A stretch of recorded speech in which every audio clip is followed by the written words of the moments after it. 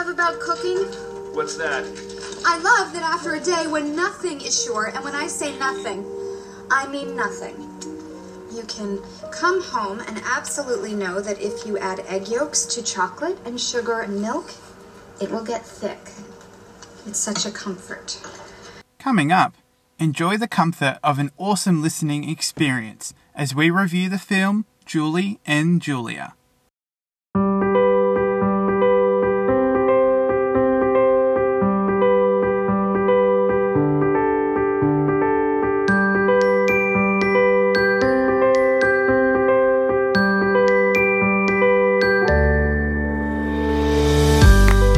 Welcome everyone to the Film and Food Podcast. I'm your host Chris Roberts, and thank you again for joining us in episode 3. I have absolutely loved every second of podcasting so far, and thanks so much for listening, for downloading, for sharing, for being a part of this journey, and I hope that we continue to talk about all things film and food as we go along on this podcast journey. This week's episode is another film and food review. If you haven't checked it out already, our very first episode was a film and food review of the Pixar classic Ratatouille, and our latest episode was on my top 10 films of 2019. So go check out those 2 episodes if you haven't already. So we're back again with another film and food review, but if you're tuning in for the first time, you may not know what that looks like. So let me explain what a film and food review is. We review a film for both its culinary and cinematic quality. And we do this in 3 different segments. First, we look at the menu, giving some initial thoughts and an introduction to the film that we're reviewing. Then we move on to our second segment, It's Time to Dine. This is the meat and bones of the review, as it were, and we give you 3 different sections. We first look at our highlights, we look at our highlights. We always start with the positive here at the Film and Food Podcast. Then we give you our favourite film moments, and then we give you our favourite food moments, along with any analysis and discussion we have, as well as giving you our film-inspired recipe of the week for you to try at home and the reaction from the guests. Before finally, we wrap things up in a bow and we give our compliments to the chef. This is where we give our final ratings. We give each film a rating out of 10 for both its food and its film quality, as well as any last impressions and reviews of the movie. Every film and food review, I have a guest join me on the podcast. I'm excited to say that I have my first ever returning guest. My lovely wife Bethany is joining me again, so let me pass it over to her to hear some thoughts about coming back on the podcast. So, Bethany. Yes. You are back. I'm back. You're back on the podcast. I am with a movie of my own suggesting. Which please tell us what that is. Julia and Julia. Nice. What's it? Julie and Julia. Julie and Julia. And what's the movie about? Quick summary. Do you know? Do you want spoilers? Nah, no spoilers. I'm going to go in blind. Right? I haven't seen this movie, so yeah, I'm okay. going in. I'm going to go in blind as a bat. Suggesting a movie to you. I'm like, hope you don't think it's cheesy. I remember it's great. I watched it last time. I've watched it several times, so. I mean, that's all the thing. That's all the. Good food, good story. That's all I need. That's all I need. And again, for you to provide a movie is it's going into a lot of your movie ratio side of your film and food advice, right? Because as we stated on episode 1, you're giving more of the more food. About the food. More about the food, yeah. This is, one of my areas of film. Love, I wouldn't say expertise, but yes. Yes. And are you excited at the prospects of what could come into your belly from this movie? I am advocating for a beet and beef bourguignon off. Wow. Explain that. So, you, my darling husband and podcast reviewer, chef man, Christopher Neville Roberts, should cook Julia Child's recipe for beef bourguignon for reasons which will become apparent as we watch this film. And then you should also do a vegetarian twist on it and make a beet version using beetroot. Using either Anna Jones has a recipe, which which looks really nice, or Whole Green Kitchen. So I can do a mashup between those two with a young twist. Sounds good. Sounds really good. Yep, I think I'm gonna have to do that one. I think I don't even see the title alone, just the beet and boeuf bourguignon off. Yeah, that is a great title. Say it 3 times fast. Beet and boeuf bourguignon off. Beet and boeuf bourguignon off. Beet and boeuf. So many B's. No. Yeah, I think that's all we need to say before we dive in. Yeah, When I we don't make any reveal other comments, more. Pause the movie. Yeah. We'll chat at the end. Alright. Oh, actually, what do you think this movie's about? I think it's about Julia Childs, Who is? a famous chef, French chef. She's French? French? I'm not telling you what you're right or wrong about. I'm just giving you information. Wow, that wasn't a good sign. That's about it. And then obviously Julie must be someone. Is she like learning to cook under her? Is she like learning to cook somewhere else? Is that her inspiration? You can say all of those things are true. Alright, well, You're in for a treat. let's do it. So, this is going to be another amazing episode, and we're not just giving you one film-inspired recipe to try at home this week, we're giving you 2 tried by me film-inspired recipes for you to try at home. So get excited. I hope you're ready to dive into this film, Julie and Julia. So, with all that said, this is our film and food review of the film Julie and Julia. Let's look at the menu. Released in 2009, Julie and Julia was the final film of writer-director Nora Ephron, who had previously directed such films such as Sleepless in Seattle and Bewitched, and previously wrote When Harry Met Sally and Silkwood. The plot is based on 2 real-life stories. The first follows famous American chef Julia Child, who is known for exposing Americans to a whole new world of cooking through her famous book. We follow Julia as she chooses this new career of being a chef, as well as writing her famous cookbook and her relations with her husband and all the different times they move in that period of time. We also follow another plotline in 2002, where aspiring writer Julie, who's stuck in a job she doesn't like, decides to cook all of Julia Child's recipes from the book Mastering the Art of French Cooking in a year. This brings about tension in her workplace, her marriage, and her friends as she attempts to cook over 500 recipes in 365 days. The 2 storylines interconnect as Julie and Julia bond through a shared love of cooking over time and space. As you heard before, this was my first time watching Julie and Julia, and this is one of Beth's favourite movies. I think she's watched it maybe 5 or 6 different times. So, all I knew was there was going to be good food and a good story, and that was about it. That's all I knew going into this movie, and I had an absolutely amazing time. I definitely recommend this as a date night movie, but it's really just a great movie for anybody to watch at any time. It's light, it's fun, it's full of great food, it's really enjoyable, a really great performance from Meryl Streep leading it. It's a great time at the movies, it's a great time watching at home. So, this is really shot up there and it's one of my favourite film and food movies. And that was one of the first things Beth and I noticed about this movie, was its terrific cast. It's full of huge, big A-list celebrities, A-list actors and actresses who just make this movie come to life. And so listen to us as we talk about Stanley Tucci and Meryl Streep and just how great they are in this film. She's playing Julie Childs. Yeah.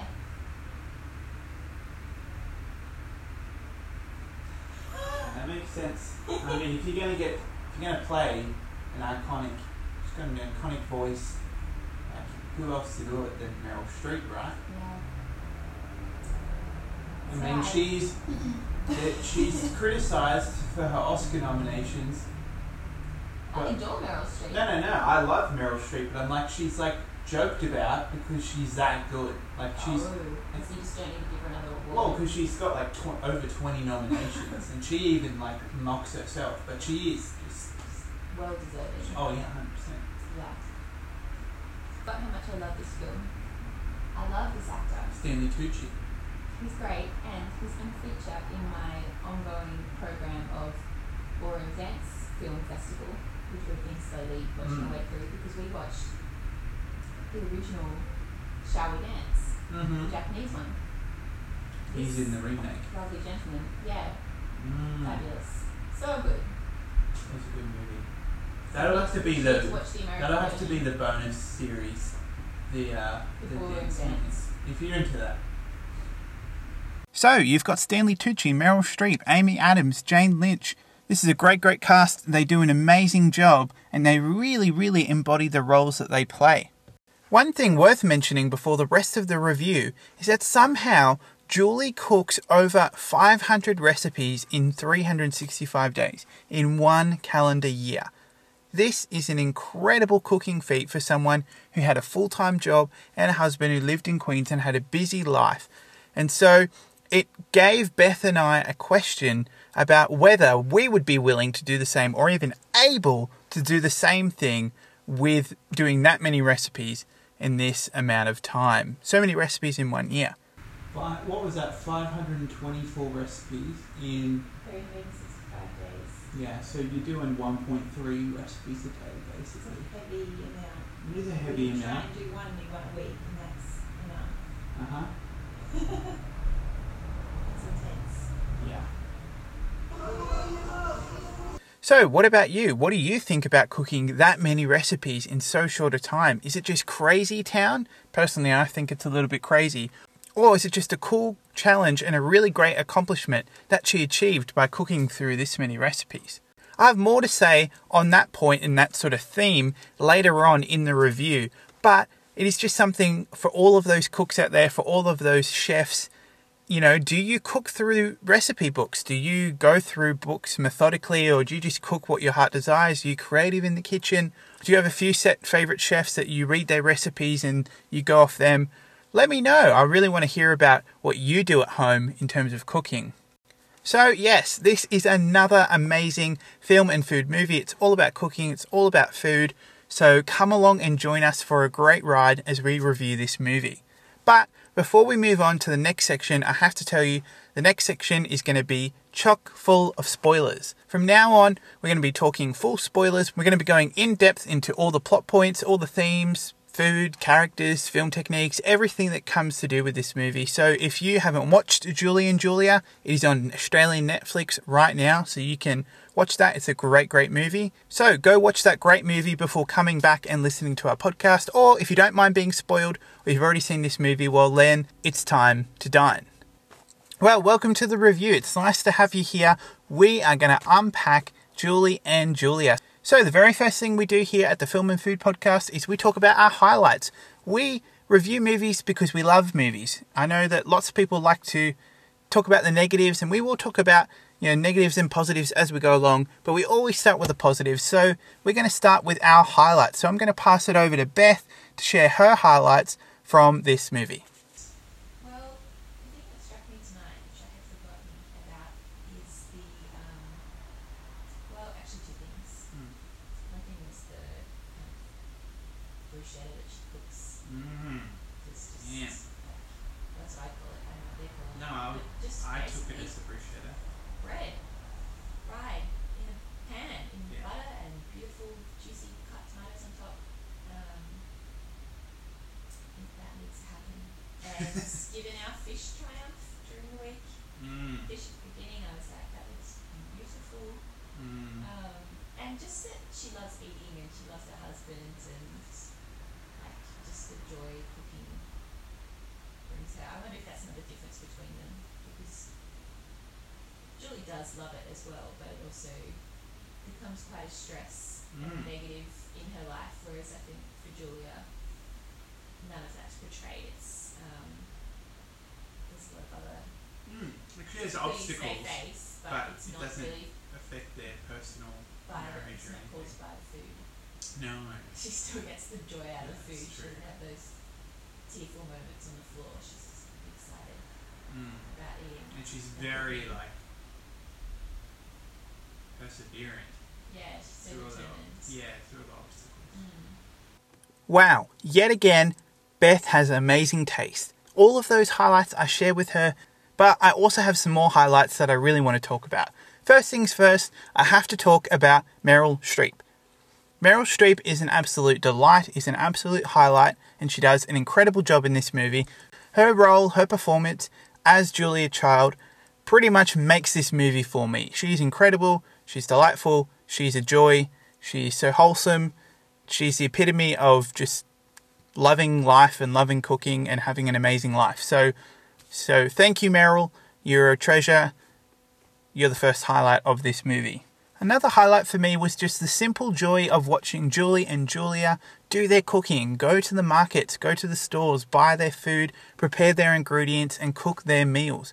There was just such joy for me as a foodie and as a chef to just see all of those awesome experiences of creating amazing dishes, going and getting the ingredients, talking to the buyers and the growers and putting that meal together and presenting it to the people you love. That is just the special thing about cooking. It's why we exist as a podcast. We love film, we love food. And so seeing this movie is just watching so many of these amazing scenes of food being created in all different ways. And trust me, I will talk more about the food in this movie. But from start to finish, your mouth is watering, your stomach is rumbling, and you are in awe of just the incredible, sumptuous looking food that is in this movie. Alright, so I've shared a few highlights and there are lots of them, but I want to move on into talking more specifically, more in detail. So let's talk about our favourite film moments. This movie is written and directed by Nora Ephron and she does a really, really good job here. This is the first movie I've actually watched of Nora Ephron's filmography. She has some classics that she's written and directed, as I've mentioned before, that I'd like to go and check out. But she really has a deft touch, a natural writing ability, and a beautiful, subtle direction that she has put into this movie. Yes, what you see is what you get. You are seeing Julia Child go through a few obstacles to reach her goals of becoming a chef and writing her cookbook. And you see Julie writing her blog and, you know, the tension between her husband and family and job and working out what she wants to do in her life and overcoming some of her personal demons is the main plot focus of the story. But just the interconnectedness of the two storylines of Julie and Julia connecting over food. And you see Julia's book coming into fruition and Julie reaping the rewards of Julia's hard work and dedication and perseverance and all of her joy and love for cooking.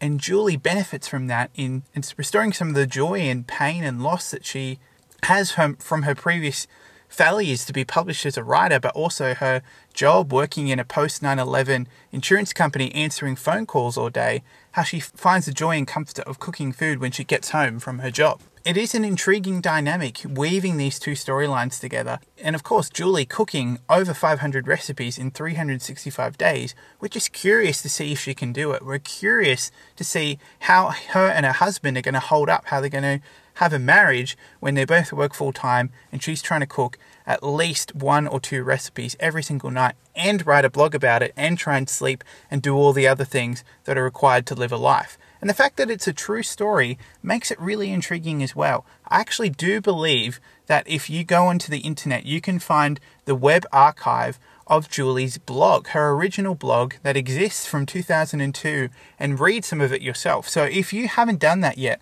I do highly suggest you go and read that. It's intriguing. It'll help add some layers and some depth into the film as well. Also, it's fascinating to read about Julia Child and her influence over America. This American woman in France, as her husband works for the government overseas in different embassies all around the world. And so Julia finds her passion and love for French cooking and is able to inspire generations. And she is not your prototypical celebrity chef. She's a woman in her 40s and 50s, and she's joyful and infectious, and you see that she makes mistakes. But what comes through is her love of cooking and her natural gift and ability to cook yummy food. And we see that Julie feels like Julia is watching over her and connecting with her and joining her as she makes all of her recipes from so long ago. And this is a really intriguing part of the film. Meryl Streep said in an interview that she's actually playing an idealized version of Julia Child. She's playing the Julia Child that exists in Julie's mind. And so this is a really interesting plot point when it comes to the ending and what happens with everything at the end. And that is a pretty controversial ending in my opinion, one that left me with a bit of a sour taste in my mouth, but we'll have to get to that a little bit later. What I'm talking about here is the script. The script here is both strong and weak here, in my opinion. Nora Ephron seems to be a great gifted writer, and I personally believe her passion is more in the Julia side of this story. Really, for me, the best part of this movie is the Julia side of the story, with Meryl Streep, with Stanley Tucci playing her husband, and all of her adventures, all of her side characters, her sister, her pen pal, Avis, and all the female chefs she works with to write her cookbook. Julia Child has a wonderful, affirming, beautiful marriage that is just a joy to witness as her husband supports her in every single step of the way, and they encounter obstacles and things that get in the way, but their relationship is never sacrificed because of anything that is going on in their lives. They always support each other, they always love each other, and so seeing all of those dynamics in play, seeing Meryl Streep play Julia Child with such aplomb is just the joy of the movie. And yes, I do think that the Julie plotline is a little bit weaker. I think that Amy Adams does a really good job playing Julie. She doesn't seem to have much, but she seems to be this slightly narcissistic, slightly frustrated person who wants to be a writer, is really struggling with her role, doesn't really know what she wants to do with herself, is having a bit of an identity crisis, and turns to cooking to, break out of that funk and return into a life of purpose. And she says that she never finishes things and she wants to get this done. That's why she sets that deadline of 1 year. And we do get some really great cooking moments, great food moments, great relationship moments from Julie's plotline. I do think it is the weaker one though. We don't really get to know her husband that well. He seems quite underdeveloped in my opinion. And I personally feel like some of their moments of conflict feel a bit manufactured, and it doesn't seem like they have enough care or enough, emotional weight attached to them as to the other plotline. I don't think this really affects the movie too much as a whole, as it is quite well edited and put together. I actually think the editing is one of the best parts of this movie. Obviously, carrying two different timelines is a very hard thing to do, and trying to establish the connection between Julie and Julia is obviously one of the main purposes of the movie, and so the editing has to play a real role. And I do think that they weave together the scenes beautifully. There's moments of montage where Julie is creating a dish to put into her cookbook, and you have Julie actually cooking that dish in modern day 2002 using her cookbook. And so you have a little beautiful montage like that shows their connection. But then you also have, moments where they're both overcoming obstacles in two separate timelines. They really are woven together well, and I do think that is one of the strong successes of the movie. And Nora Ephron uses her camera super well here in the way that she shoots food. There's so many brilliant close-ups of gorgeously photographed and sumptuous looking, mouth-watering food. The way that she zooms in on a fish or on bruschetta or on any dish that is being created brings this to life and really emphasizes that love of cooking, that joy of cooking. That is just a huge theme that runs throughout the movie. She photographs Paris and New York in a great way. They have two distinct textures and color palettes that really separate them and also bring them together, as Paris is a bit more brightly lit and a bit more nostalgic and muted in its colors, whereas New York is a little bit more grayish and kind of speaks to the themes. Julie's in a bit of a grey spot in her life in, this apartment where truck noises come by all the time. And so, Julie actually finds her love, and, we see this beautifully photographed food in both timelines. That's really the connection between both worlds, between Julia Child's world in this kind of more vibrant colour, more vibrant life, into Julie's more grey palette in New York. So that's a really subtle but nice stylistic choice that I think really adds to the movie. The score here is done by the legendary, incredible Alexandre Desplat, who has already won 2 Oscars at the Academy Awards. He won those for The Grand Budapest Hotel and The Shape of Water, but he's also done the music for Little Women, for Isle of Dogs, and countless other fantastic films. He is an amazing composer. Here he brings a almost cute score. It's lively, it's vibrant, it's soft, it's sweet. Is it one of his, top 10 scores of all time? No, but it really does a good job to bring the tone of the movie, to bring the energy, to just maintain the spirit of the film throughout. So he does a good job here.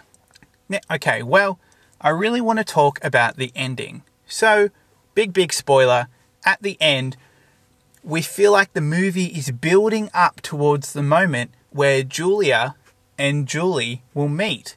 And it's about to be Julia's 90th birthday, and Julie meets with the editor who is responsible for getting her book published, and we really feel like that they're going to meet together. It's organized that they're going to be able to meet together, or we feel like they're going to meet. We feel like that they're going to, it's going to be the ending. They're finally going to have a meal together, and that this connection that's been happening over time and years and through the cookbook is going to become physically true as they meet together over the dinner table.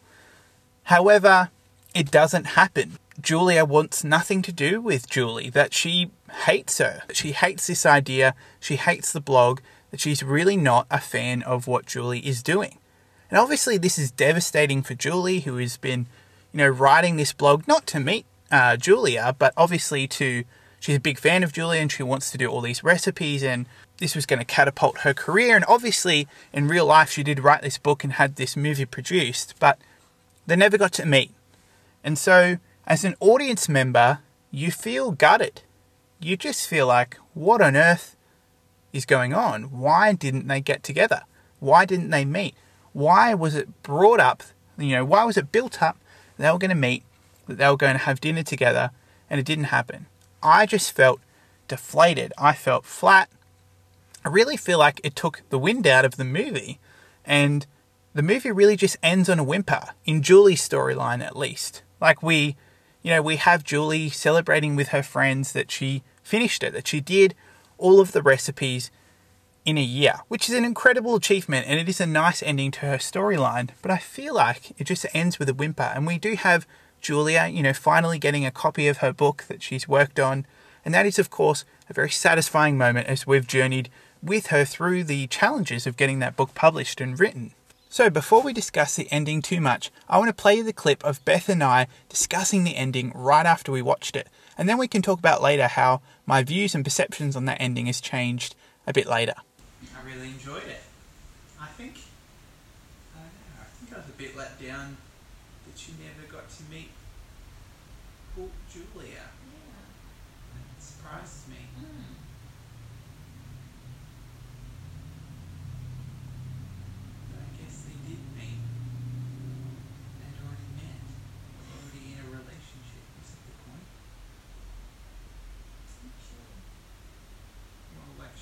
She felt like she was being watched over by her as she cooked. Yeah. I don't know, what do you think about that?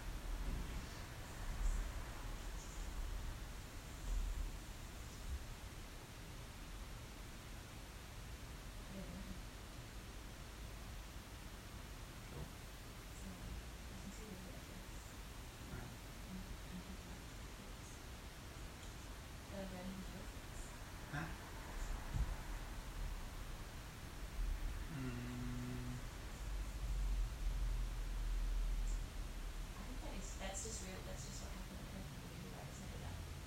Oh. Yeah. Makes sense. Yeah. And I think, like, if you look at, based off this movie, who Julia was, like, she took it so seriously that this was a masterpiece. So I think she perhaps was just a bit put off. Obviously they're quite different people, different approaches. Like, don't feel like Julie resonated with Julia in the same way that Julia did with Julie. Yeah. That makes sense, I guess. Yeah, like Julie really aspired to be like Julia. So it's that like admiration and looking up to and learning from, which is completely different to, and it did say at the time it was her 90th birthday. Like, she probably just saw it with a very different perspective and was like, this is a joke, like, this is a challenge, like, this took me 8 years to write it. Like, you just book this in a year. Yeah, that's fair enough, actually. No, you know what? Yeah, I understand that. Yeah, I don't know. So I think that she was probably just like, I don't get it. But why build up the storylines? Why weave them together? Why suggest that they might meet? And then, throw that all under the bus and have them not meet and have, Julia hate her. And of course, it's based off to a real life story. So, maybe this is Nora Ephron sticking to real life. And was it worth it? I don't know. I've had more time to think about it. At the first time that when I watched this, I was pretty upset at the ending right at the beginning. Now, I think it has a little bit more resonance into understanding the characters and the themes. As in, this ending signifies that Julie really was having a idealized version of Julia Child in her mind. In Julie's mind, Julia Child was her friend, was watching over her, was, basically this guardian in the sky that was watching over her and, giving her affirmation to every single thing that Julie was doing. Of course, the Julia Child in Julie's mind would approve of everything that she was doing. Who knows, maybe Julia wasn't a big fan of her life's work, her, crowning achievement of her life that has influenced so many people being talked about in a willy-nilly way on an internet website. So we have an ending that is surprising for the audience. It's being built up that they're going to meet together. However, it's undercut, just like Julie's idolized version of Julia Child is undercut when she hears of Julia's criticism of her own blog. And so I think with more time to think about it, this ending makes more and more sense. Julie is a bit of a narcissistic person. She has and rightly or wrongly, we all do this. We all, put up our own versions of celebrities that we follow or people that we admire. And one of the famous quotes is, don't meet your celebrity. Don't meet the person that you love that's famous, because often your expectations of them can never be matched by this person in real life. Because, celebrities are just real people who have their own flaws, their own weaknesses, their own strengths, of course. But it seems like, even though they didn't meet, Julie heard Julia's honest thoughts about her blog and about doing all these recipes in that amount of time. And, her dreams were shattered by not being able to meet her. So I think this makes more sense in the context of the movie, even though, I do think some creative liberty could have been at play. But I guess it's sending this message that, maybe, Julie wasn't as objective as she thought she was when it came to doing this project. And is the project still worthwhile? I think it is. I think she did a wonderful thing.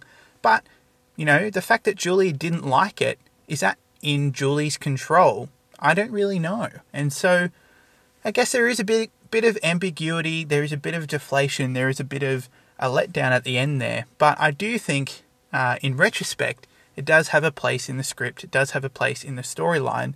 However, I still think that the Julie storyline is quite a bit weaker than the Julia storyline, the Meryl Streep storyline. And so with the ending in mind, this has a lot of themes. It has a lot of things to tell you about. It is a joy and such an interesting watch when it comes to marriage. We have Julia Child and her husband who have met later in life, but who have a wonderful, affirming, life-giving, joyful marriage.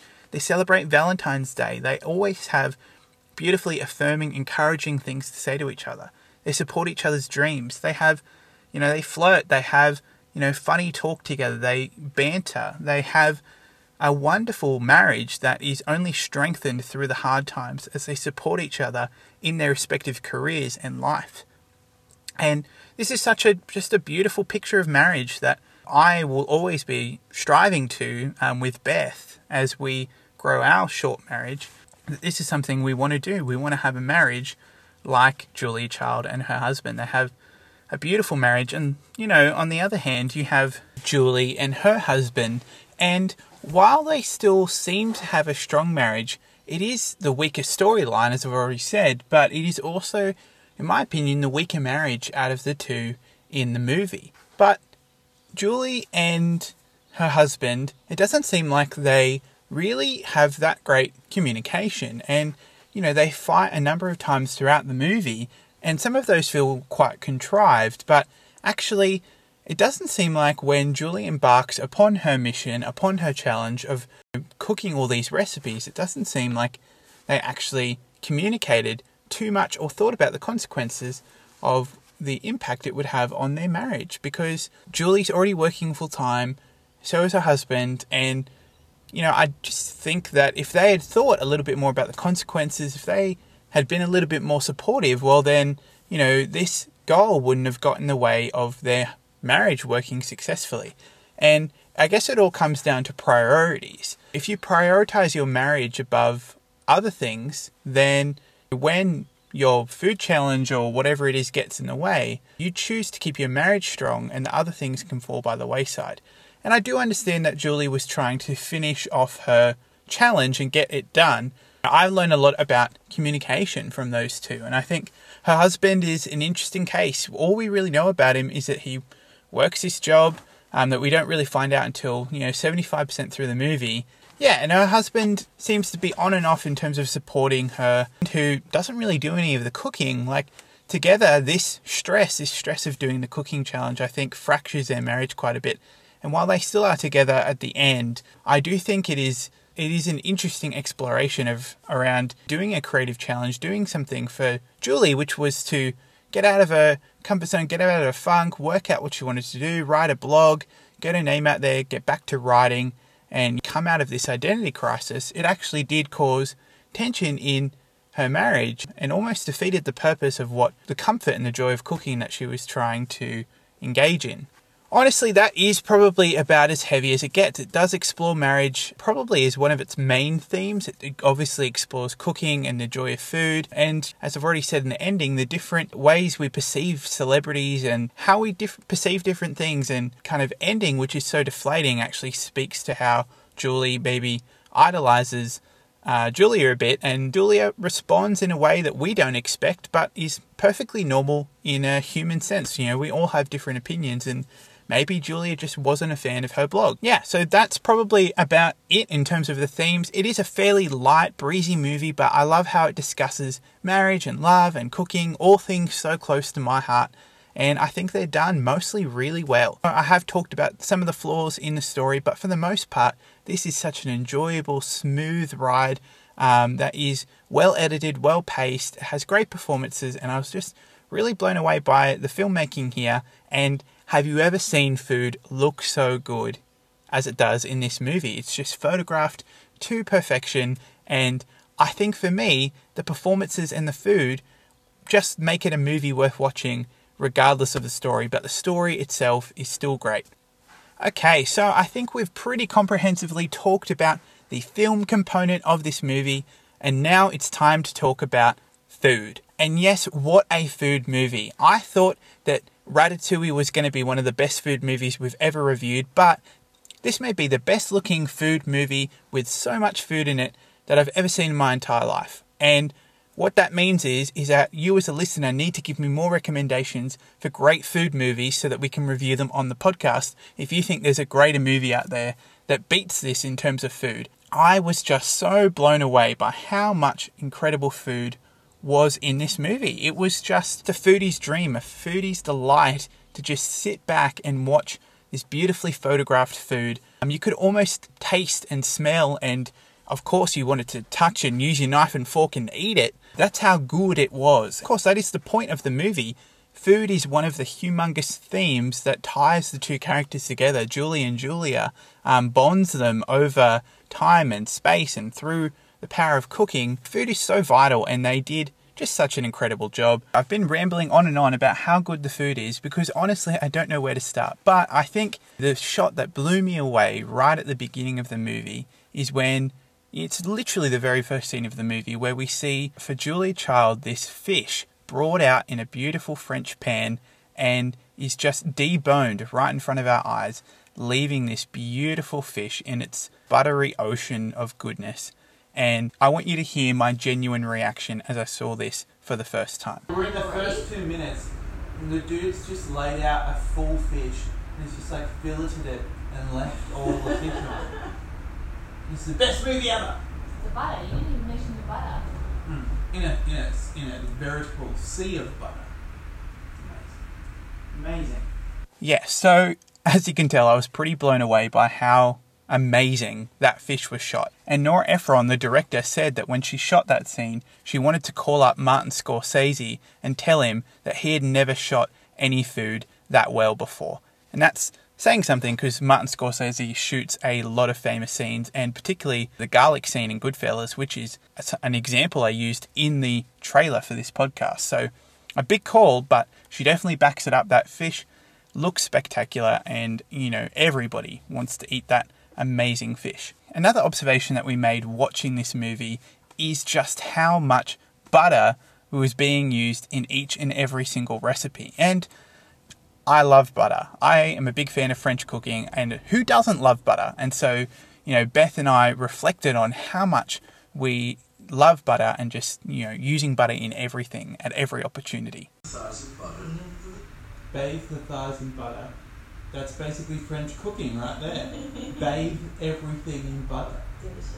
Honestly, I have a book called The Cook's Manual. Oh, it's a beautiful book. It's a beautiful book, and a couple of years ago, I was cooking my way through it, and a bunch of the dishes in there are French, and everything in there had butter in it. That's you cooking a risotto. Me cooking a risotto, having. That's a whole block of butter in that pan. Hey. Risotto is delicious. I make a very good risotto. You make a very good risotto. Better than I've ever had at any restaurant. What can I say? I've learned from the French.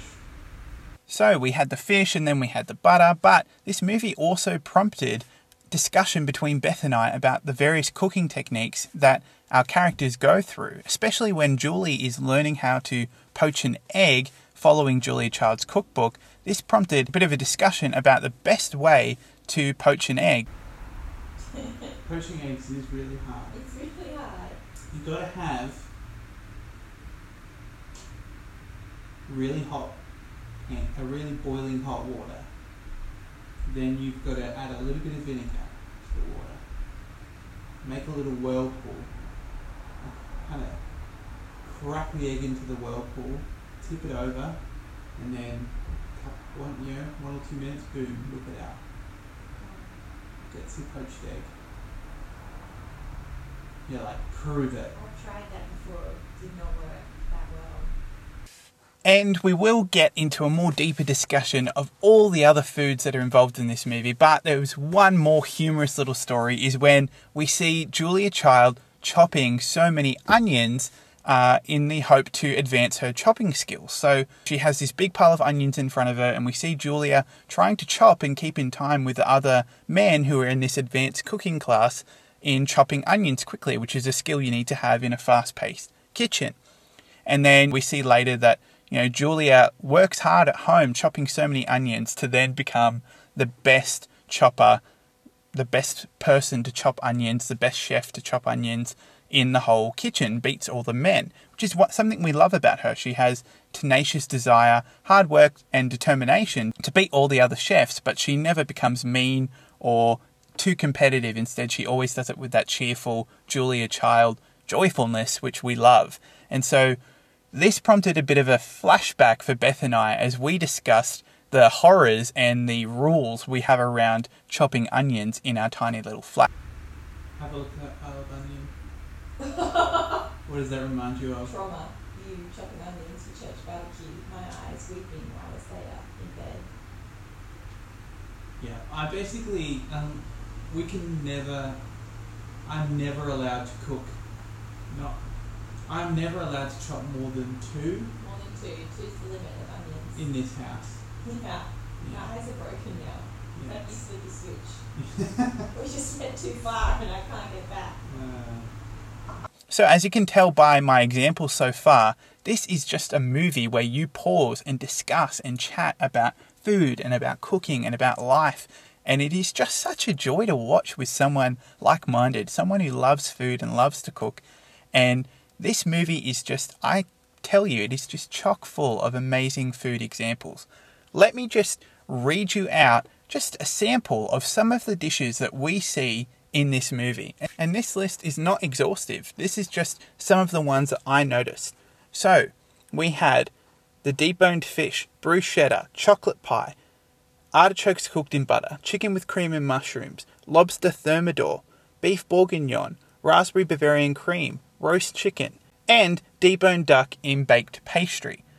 Those are just some of the many dishes that are on display, and they all look incredible. And of course, we get more of Julie's cooking in montage and some dishes that just show up for 1 second in the movie. But I thought these were some of the key examples, the best looking dishes in the movie. We have the lobster thermidor, one of the most funny and disturbing parts of the movie, where we see Julie trying to cook the lobster thermidor, which involves either putting the lobsters in the freezer or putting them alive into the scalding boiling water in the pot, per Julia Child's recipe. That is just a really funny scene and shows you maybe the difference between modern day cooking and the difference of cooking 40 or 50 years ago in France. We have the raspberry Bavarian cream that she cooks alongside the beef bourguignon that I said that I wanted to make on the podcast, but I never actually got to making it. It is just on my list of things to make for dessert. It looked absolutely incredible. And then, of course, you have the final dish that Julie procrastinates and leaves to the end because it's so hard. It's the deboned duck in baked pastry. He has to follow Julia Child on the TV to get the technique right, but she produces something beautiful. She has her friends over up in their balcony to have a party to celebrate that she accomplished her feat of doing all of those recipes. And that is a really sweet, beautiful part of the movie. Food is just vital to this movie. If you took the food away, there would really not be much of a story at all. And like I said, it's so pivotal and so vital to the movie that beautiful, gorgeous food can show up for 2 seconds of the movie and it's not a big deal because we have every single other amazing dish come along. You could pause this movie at any random spot of the movie and I'm sure that you will find an amazing food dish. And what does this contribute to the movie as a whole? Well, it just reminds us that food unites us. Food is a thing that brings us together and it is an art form. It is something that you can bring your creativity to, your love and your care. I believe that cooking for someone or cooking something beautiful is an act of love and an act of friendship. And we all eat. We eat every single day. And why eat badly? Why eat rubbish when you can create beautiful, wholesome dishes that not only nourish your body but nourish your soul? And I think that is, director Nora Ephron says it herself, that this movie is about the joy of cooking and the joy of living.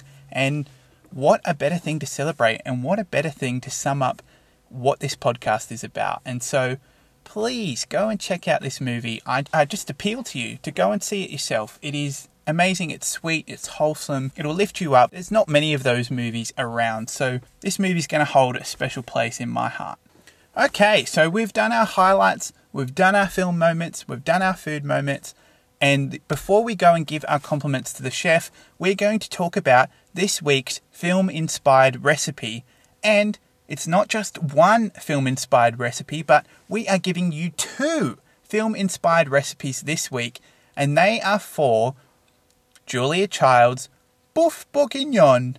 Yes, that was my little attempt at a Julia Child accent. Probably wasn't very good. Yes, we have recreated Julia Child's Boeuf Bourguignon, and that is the dish in the movie, of course, that Julie creates and makes for the editor, Judith Hones, that comes and visits her. And this editor is the editor that is responsible for Julia Child getting her book published. The editor first tried this dish in the cookbook when she was reviewing it, and after tasting Boeuf Bourguignon, realised that this book, Julia Child's book, had to be published. And so it is a special dish in the context of the movie, but it is also just a special dish. This is a dish unlike anything I've ever tasted. It is so rich. The flavours are so vibrant and strong and incredibly powerful, and it is just a delight. So I really encourage you to go and check out this recipe and set yourself aside a good portion of time to complete it. But you're asking me, what is the other dish? We're creating Boeuf Bourguignon. What's the other recipe that we're giving you this week?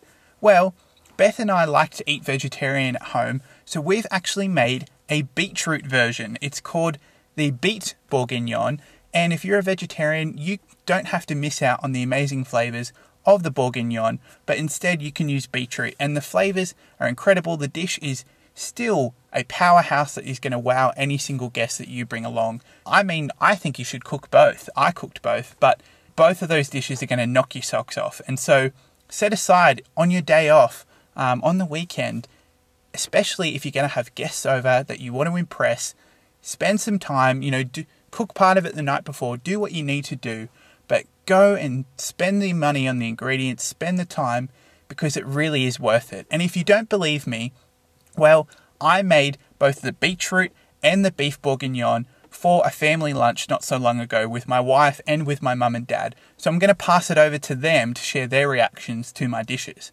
So first, I'm going to pass it over to my dad to share his reaction to my beef bourguignon. This beef bourguignon's amazing. I've never had beef bourguignon so good. Stop it. This is my mum's reaction to the beef bourguignon. Mum, what do you think? It's so delicious. It is. It's awesome. It's It's amazing. really delicious. It's much better than the one on the television and cooked by a much better looking person too.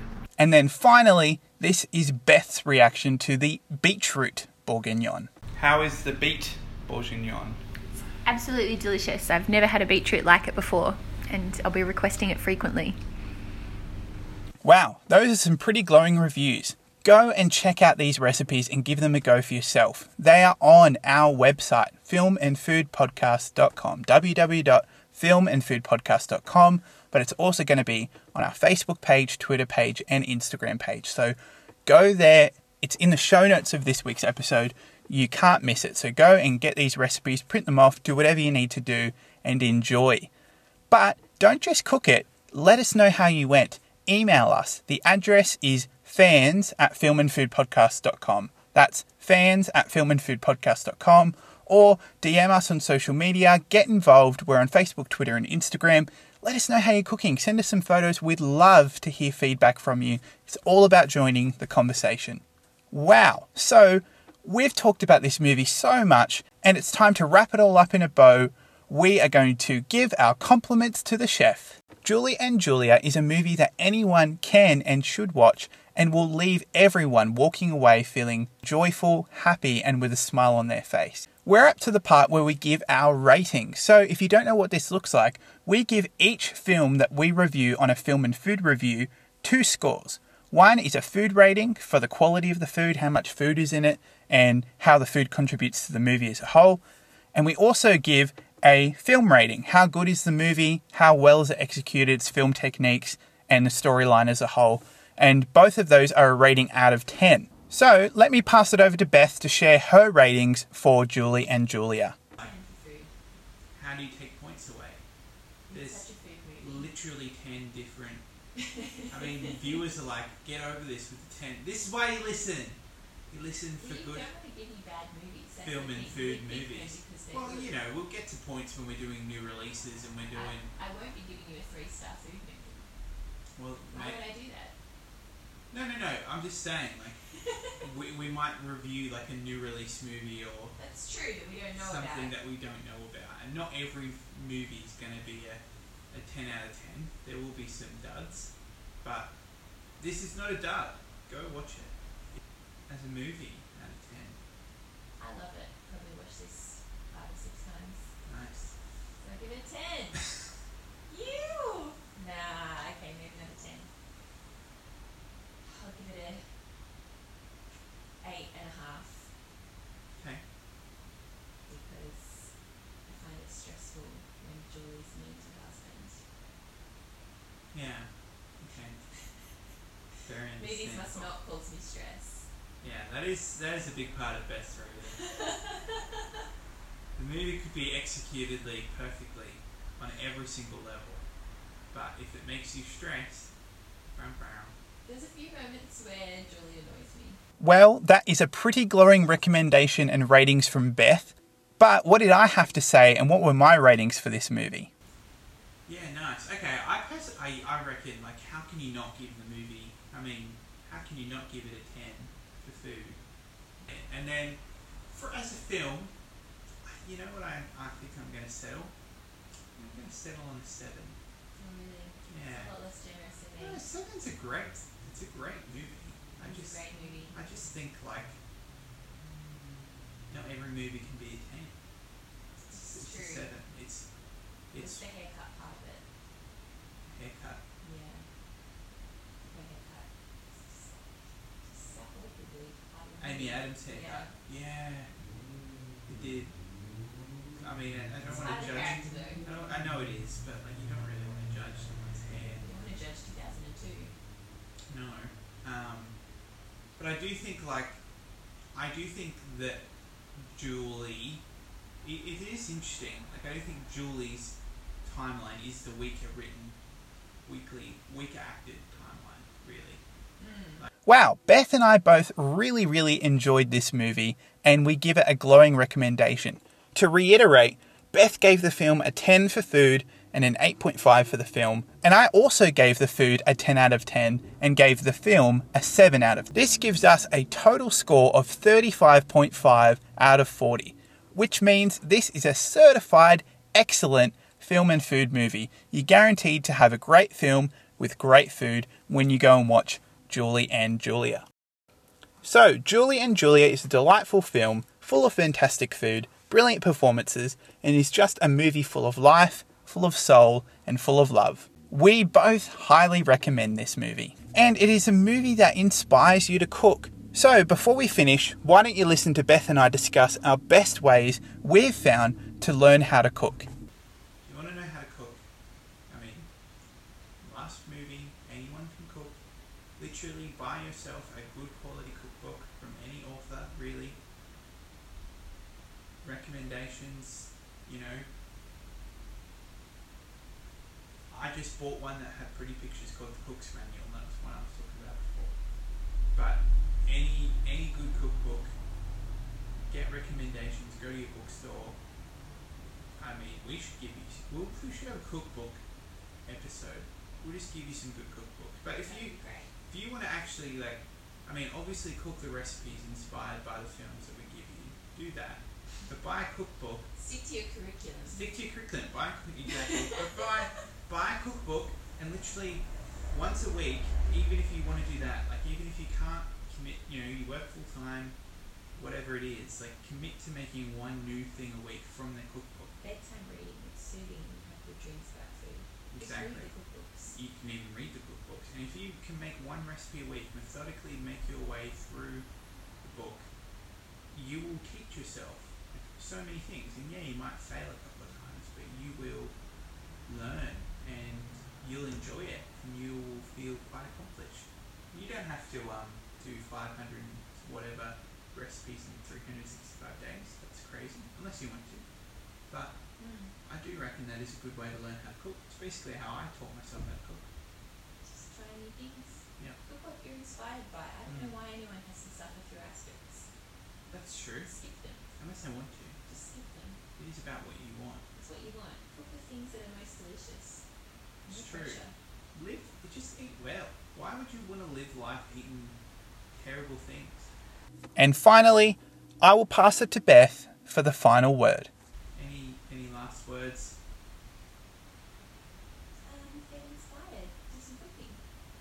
Well, that about does it for this week's episode of the Film and Food Podcast, a film and food review of the 2009 film Julie and Julia. Our next film and food review will be for the film The 100-Foot Journey. And this is thanks to a listener request. A huge shout out to Susanna Hoffman for suggesting this movie for us to watch. And we're all about getting listener and fan requests for movies that we review on this podcast. Email us, send us a DM on social media. We will definitely take all considerations, all recommendations that you give us. If you enjoyed this podcast, can I ask you a favor? Can you share it with a friend? We're still new to this podcasting scene and would love to get our name out there to all the people that want to listen to a show like ours. Also, be sure to subscribe to our podcast wherever you listen. We're on Apple, Spotify, Stitcher, Castbox, iHeartRadio, TuneIn, and SoundCloud. Make sure you email us. The address is fans@filmandfoodpodcast.com. That's fans@filmandfoodpodcast.com. And also join the conversation on social media. Let us know how you went with the recipe. What did you think of Julie and Julia as a film? Give us movie recommendations, your thoughts, feelings, We want to hear them. The most important thing is you join the conversation.